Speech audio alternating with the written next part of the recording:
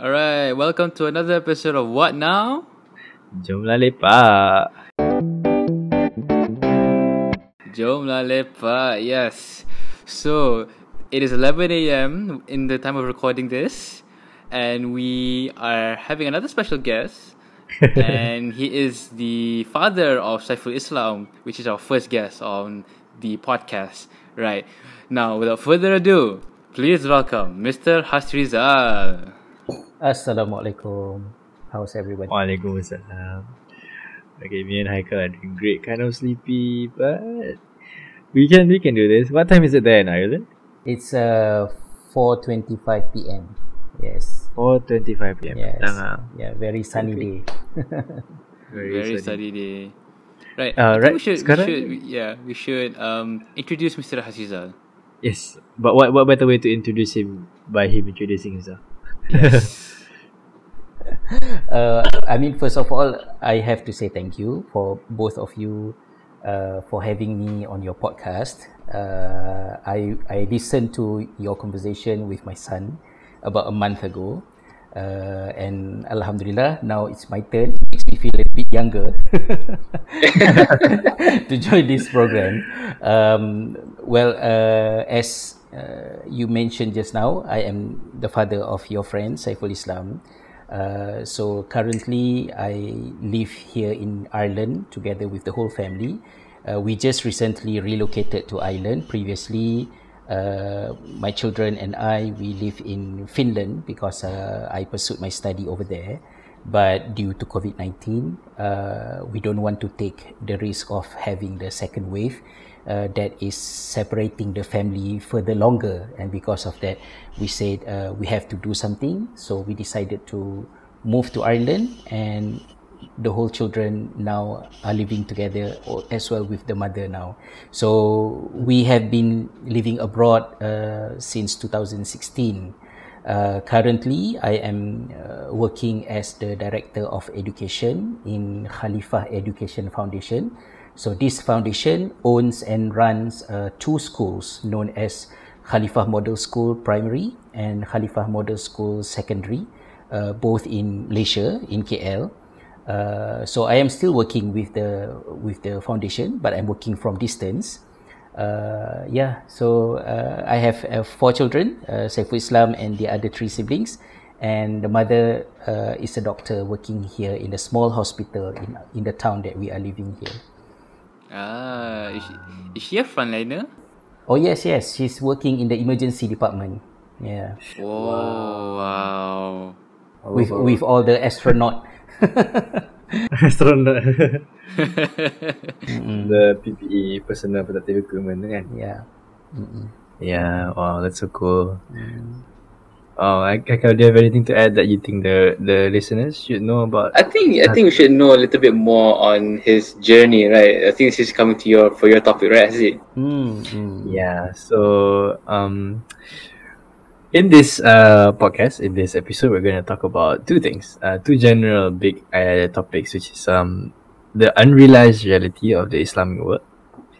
Yeah. And then second, we're going to go on to apa Haikal segment, which is we're going to discuss more On his book, yes. So recently, Mr. Hasrizal wrote a new book, which is Seri Berfikir Yang Hilang, or in English, The Lost Art of Thinking. Right. So personally, it's a very interesting book, and you guys should read it. For those who promoting his book, by the way. So the questions that I'll be asking Mr. Hasrizal later, which is how should we make it a habit to use these 6 knowledge, which is written in the book, in real life scenario. Number 2, which is why did you specifically put in 6 knowledge for us to learn and master? All right, and does it only apply to Muslims, or it can be applied to everybody?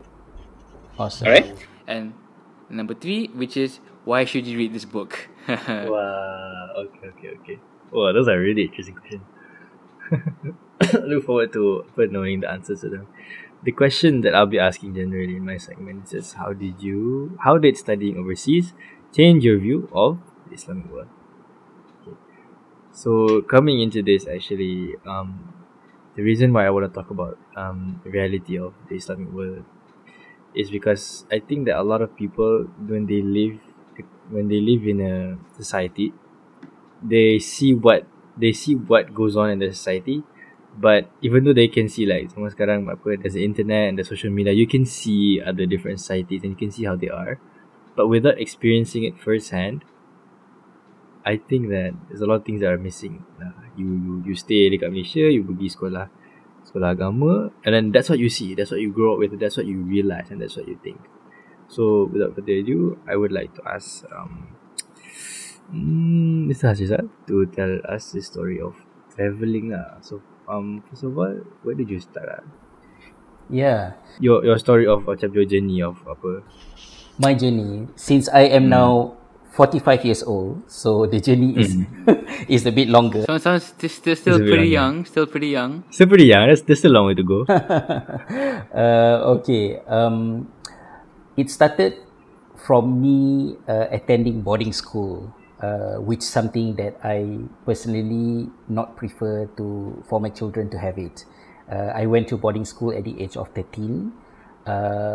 It's good on the other side that we started to be more independent, all those things that we usually associate with living in boarding school.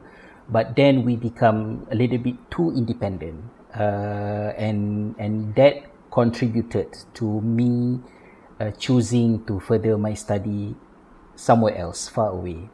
So after finishing my SPM, I applied to further my study. Originally, I applied to go to Morocco to do Arabic literature and translation. But during the interview, the interviewer said that my qualification does not qualify me to apply for that program. So I am more suitable to go to other field of study which I did not apply, and that is economy. So that's different. so at that time I was offered to further my study in United States under American top universities program, but I negotiated. I said my result was good in economy, but I wanted to further my study in Sharia, in Islamic studies. So please consider that. The main reason why I applied to do Sharia at that time, because I don't want, at that time my thought was I didn't want Islamic studies to become like the last resort of students who do not have the ability to further in any other program. So finally, okay lah, daripada duduk kampung, I just pergi belajar agama. I don't want that, because it's not fair to Sharia. The society put a lot of expectation that scholars should know this, should know that, and should offer the best to the society, and yet you send students who are demotivated, who are not interested in learning, to study Sharia, and that is not right. So at that time, the government also had the same idea, and because of that, they have this scholarship known as RBU, Rancangan Bersama JPA and Petronas, sending students to Morocco, Egypt, and Jordan. So finally, after the interview, I had been offered to further my study in Jordan, and it was in 1993. So immediately after SPM, I left the country and further my study in Jordan in Islamic studies, and that was how everything began, my journey overseas. When I hugged my mom at Subang Airport, it was in Subang Airport before KLIA. I said to my mom, inshallah, it will be like 4 years, and after finishing my study, I'll come back. But eventually, it turned out to become 11 years of journey. 11 years living in Jordan. Wow. So after finishing my study in Jordan, at that time, I thought that yes, to a certain extent, I understand my religion because the study was in Sharia, but I had a bigger question in my mind at that time. I understand the religion, but do I understand the people? Because I always have this back in my mind. I came from Ipoh, and I had a very multi-ethnic and multicultural childhood. I had friends from, I have Chinese friends, Indian friends, but when I joined Sekolah Agama, And after finishing sekolah agama, I went to Jordan. All my past experience became very monotonous. It is good in certain way, but I had the concern. I feel that I am comfortable being around people who are similar to my ethnic and also my religion, but am I comfortable to be in the actual reality back home in Malaysia? So I had some kind of anxiety a little bit at that time.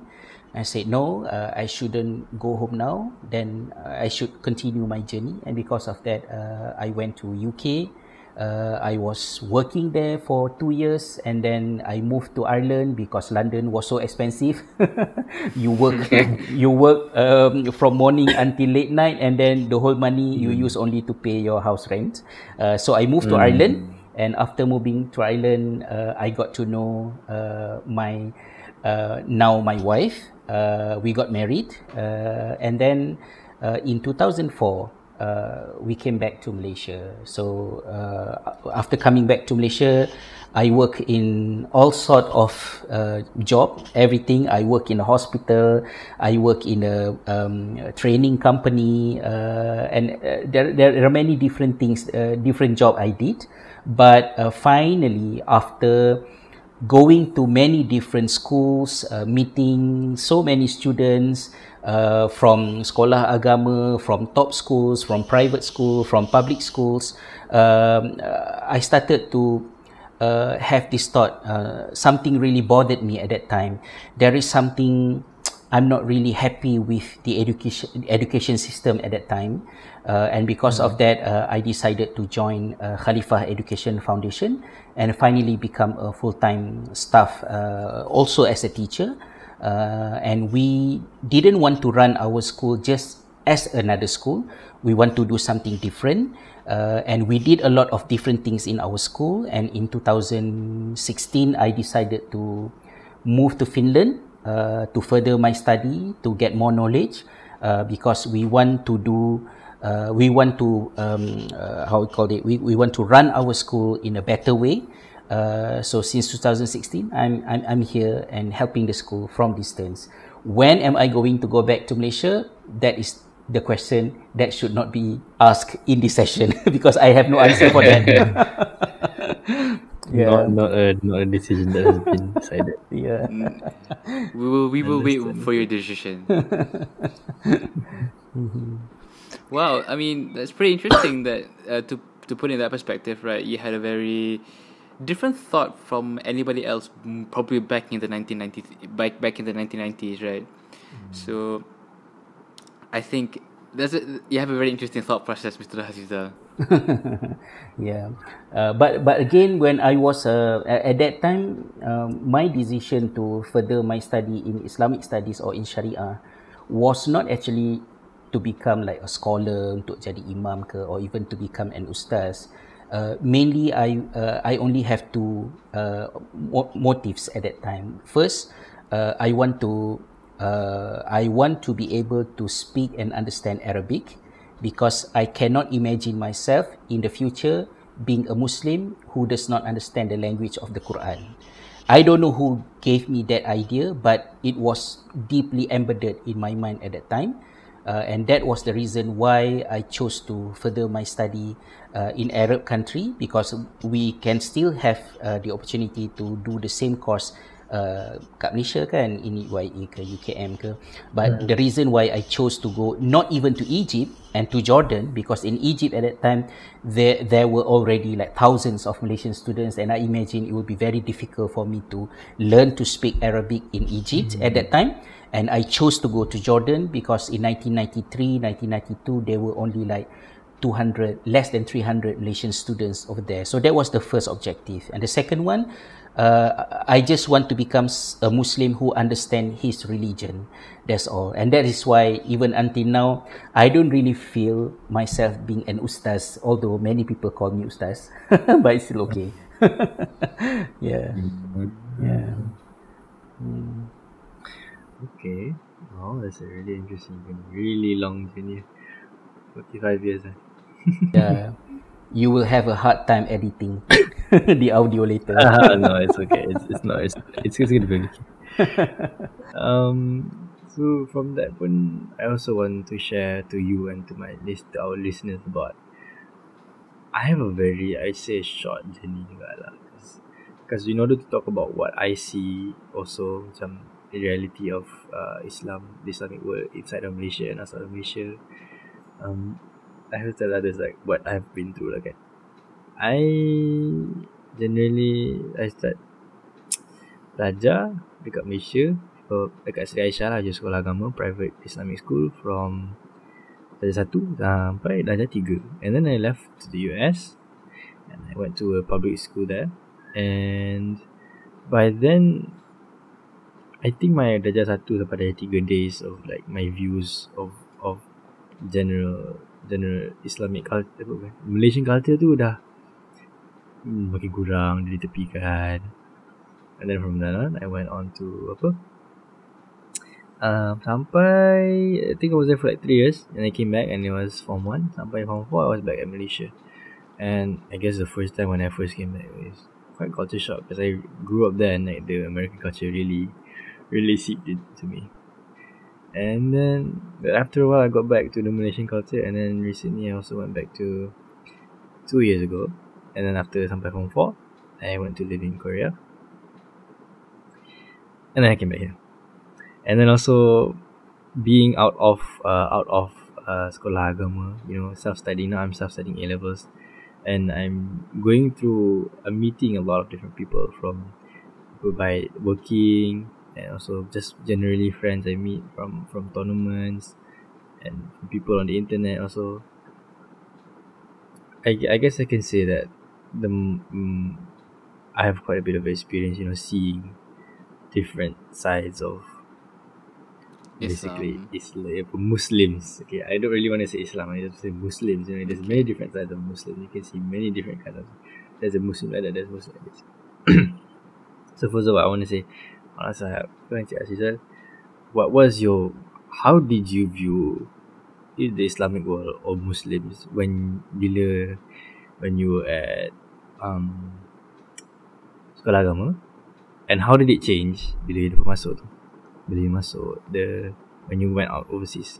Yeah, I think when the situation back in our country started to change, I was not there because things changed a lot in 1990s. Because in 1980s, when I was, during my childhood elementary school, the way members of our society from different ethnicity, Malay, Chinese, Indian, especially for us who live in a town like Ipoh, we had very little knowledge about Islam. I put it in the simplest way. If you go to the mosque, there were only like 2-3 ceramah in a month, and you don't have that many options. And then the level of our practice in Islam is quite basic. Even our moms, even our ustazah at school didn't wear like full hijab. They just wear simple scarf, at that time.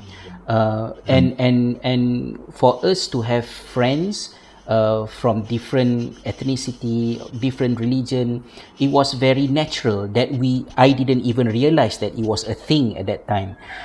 So during Chinese New Year, Deepavali, Hari Raya, we went to our friend's house and we thought that was something everyone are doing the same thing, that there's no second or alternate reality on top of that.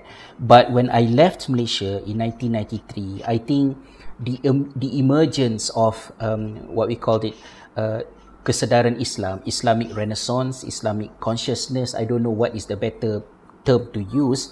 That was the era when, for example, sekolah kafar started to happen, meaning that after finishing the morning public school, children, rather than climbing trees and wasting time like what I used to do with my friends in 1980s, people started to think, no, children should not waste their time doing nothing in the evening. So why don't they go and learn agama better? So when those things happened in Malaysia in 1990s, I was not there. I was in Jordan already. So after coming back from overseas in 2004, the society that I met in Malaysia was very much different than the one that I can remember from 1992 or 1993. Usually people say, even some of the officers said to us, you know, you have to be careful going to foreign country like Jordan. You might experience so-called culture shock. But actually, I didn't experience the so-called culture shock when I was in Jordan. Things happened naturally as expected, but I experienced culture shock when I came back to Malaysia in 2000, in 2004. Not expected. Yeah. Wow. And I did not come back to Malaysia directly from Jordan, or even from, let's say, from a more conservative Arab countries like Yemen, or even to a certain extent Saudi Arabia at that time. Jordan was quite westernized in terms of the external appearance. You don't see many people wearing jubah. You don't see pokok tamar, you know, date trees, camel. All those things are not there in Jordan. We have pine trees, we have snow. It's more or less like somewhere from European country. But although I came back from Ireland, I still felt that people started to live in their own bubble. Malay live in their own Malay Muslim bubble, and then Chinese live in their own community, and Indians live in their own community, and the disengagement between these segments in the society are getting deeper and deeper, and I felt a little bit uncomfortable and a little bit disturbed with what happened. So from there I started to have more and more questions, and those questions I cannot find the answer from my study in Sharia, and because of that I further my study in history and civilization, because I need to understand, for example, when the Quran says so and so, this verse from the Quran is there, Muslims live with this ayat for the past 1,000 years. So how Muslims back then, 1,000 years ago, interpret this ayah and put them into practice? I had that curiosity to find answers. So I further my study and try to understand a little bit more about history and civilization in order to understand, because I think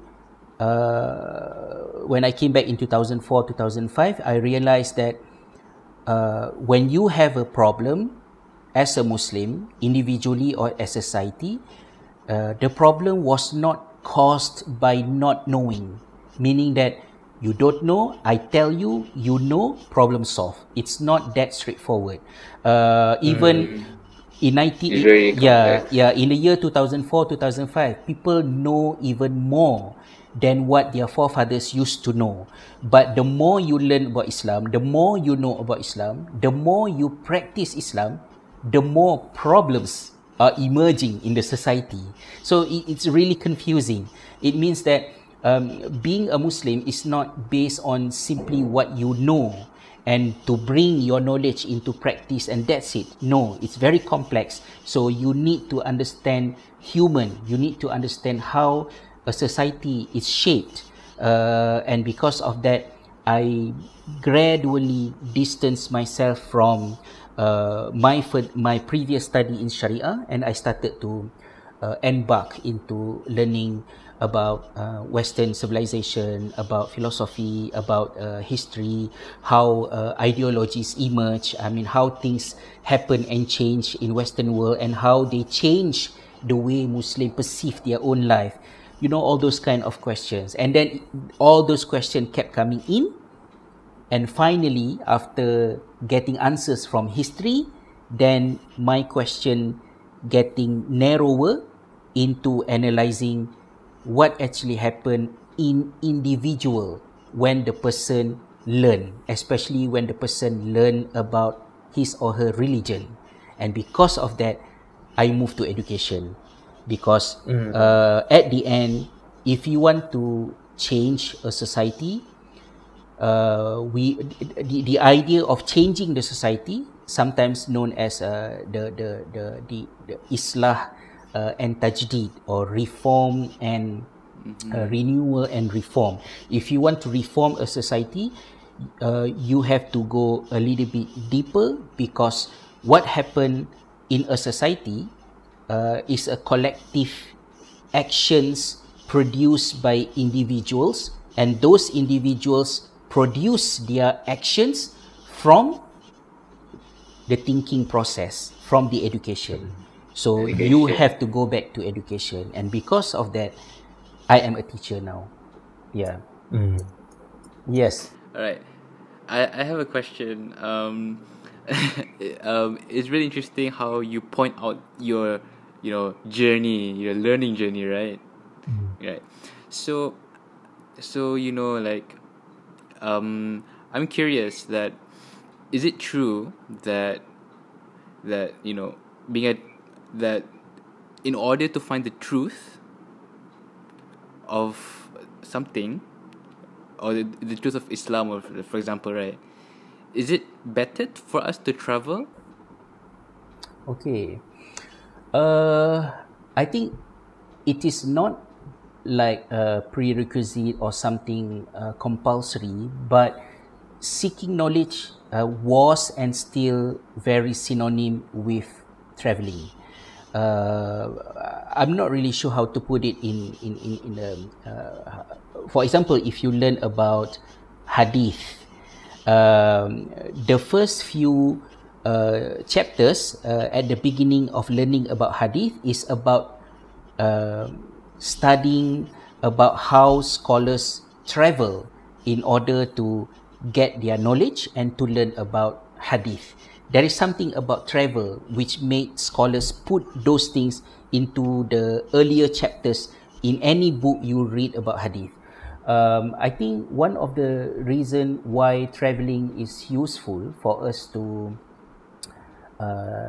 find answers to our questions, or to seek the truth, or to seek knowledge, is because when we travel, we will have the opportunity to synthesize our understanding, our belief between what is what we call it, form and substance. We can figure out which one is form, which one is substance, mana isi, mana kulit. Because when you move from one place to another, you started to realize, Islam, although it's one religion, but when you go to different places, you will see people interpreting the same Islam a little bit differently, but still within the same context of Islam. Why? You will see, for example, if you go to India, if you go to Pakistan, you will find a very pious Muslimah, someone who is very self-conscious about Allah. They will wear a scarf that does not cover full of their hair, which in Malaysia might be considered as, macam tak sempurna lah. Kan, you need to wear very complete version of hijab. Why is that? And then you will see how Turkish women do not wear socks, something that somehow Muslimah in Malaysia considered as something that is very required in order to bring into perfection the way you project yourself as a Muslimah. Why all those things happen? So probably the simplest way I can put to answer Haikal's question just now, probably this is one of the wisdom or the hikmah behind Allah made Hajj as one of the pillars of Islam. Yeah. I never thought about that. Yeah. Yes, because now since you put about it, right? Yeah. Traveling does help you actually find the truth and knowledge. Yes, right? Because at least once in a lifetime, a Muslim will have to leave his comfort zone to travel somewhere and to become international. You know? Wow, Yeah, that thought. yeah. So Hajj, every Muslim who went for Hajj, they will come back with different worldview. We can ask our grandfather. You can. I don't have my grandfather anymore, insyaAllah kan. But you might have your pakcik ke, or even your parents ke, atuk ke, opah ke. Ask them about their experience when for Hajj. They will talk about a lot of things. You know, I met Turkish people. I met these people. That one. The way they think about Islam, the way they think, so they started to realize there is a bigger world than the reality they are living in all this while, you know. Yeah. I see. Wow, I never thought there's a deeper analysis going to Hajj. I think that, like Aziz, what do you think? Never thought of that as well. I think I never really, like sekarang ni we're talking about traveling and how traveling relates to realizing the reality of the Islamic world, other than like getting out of your bubble, macam Sazia said earlier. I never thought of it that way, like the different meaning, or like the different behind isi tersirat Yeah, it's of pasal Hajj. pasal Hajj, yeah. Yeah, I think it is true. Like, finding knowledge and truth is like, the definition is different, but you will actually find something from traveling. Finding the truth in knowledge, you said it wrong. No. What I said was like there's a difference between knowledge and truth. I'm saying. Okay. Yeah, because knowledge is something that is based on facts. Truth is something that you discover on your own. Yeah. And also I would like to add, there are many verses in the Quran that encourage people to travel, but the word that is being used in those ayats, for example, fanzuru. So the word fanzuru, in Arabic language, there are many different words that give similar meaning when they are translated into our language, like Malay language. For example, ro'a, nazara, and basara, all these three means look. But the differences between ro'a, nazara, and basara, the word nazara, fanzuru, when you travel, look. Nazara means you look with your thinking. Ro'a is seeing with naked eyes. Basara is seeing with your heart, but nazara, see and think. So it means that travel will only benefit you in finding truth when you travel and think and you observe. Nowadays it's very common, people have a lot, their purchase power is stronger, and flight ticket is getting cheaper and cheaper. So it's very common for even young people like you guys travel to Europe, going to Japan, Korea, something that we can never imagine back then, like 40 years ago. But that does not necessarily guarantee there will be a paradigm shift. If you travel but you don't have the intention to observe and to think, you just want to enjoy, you just want to see different buildings, you want to see the snow, you want to see different type of trees and flowers, then it won't change that much in your mind, because you don't bring with you the tools to seek the truth, although you take the journey already. Kan? Yes, definitely.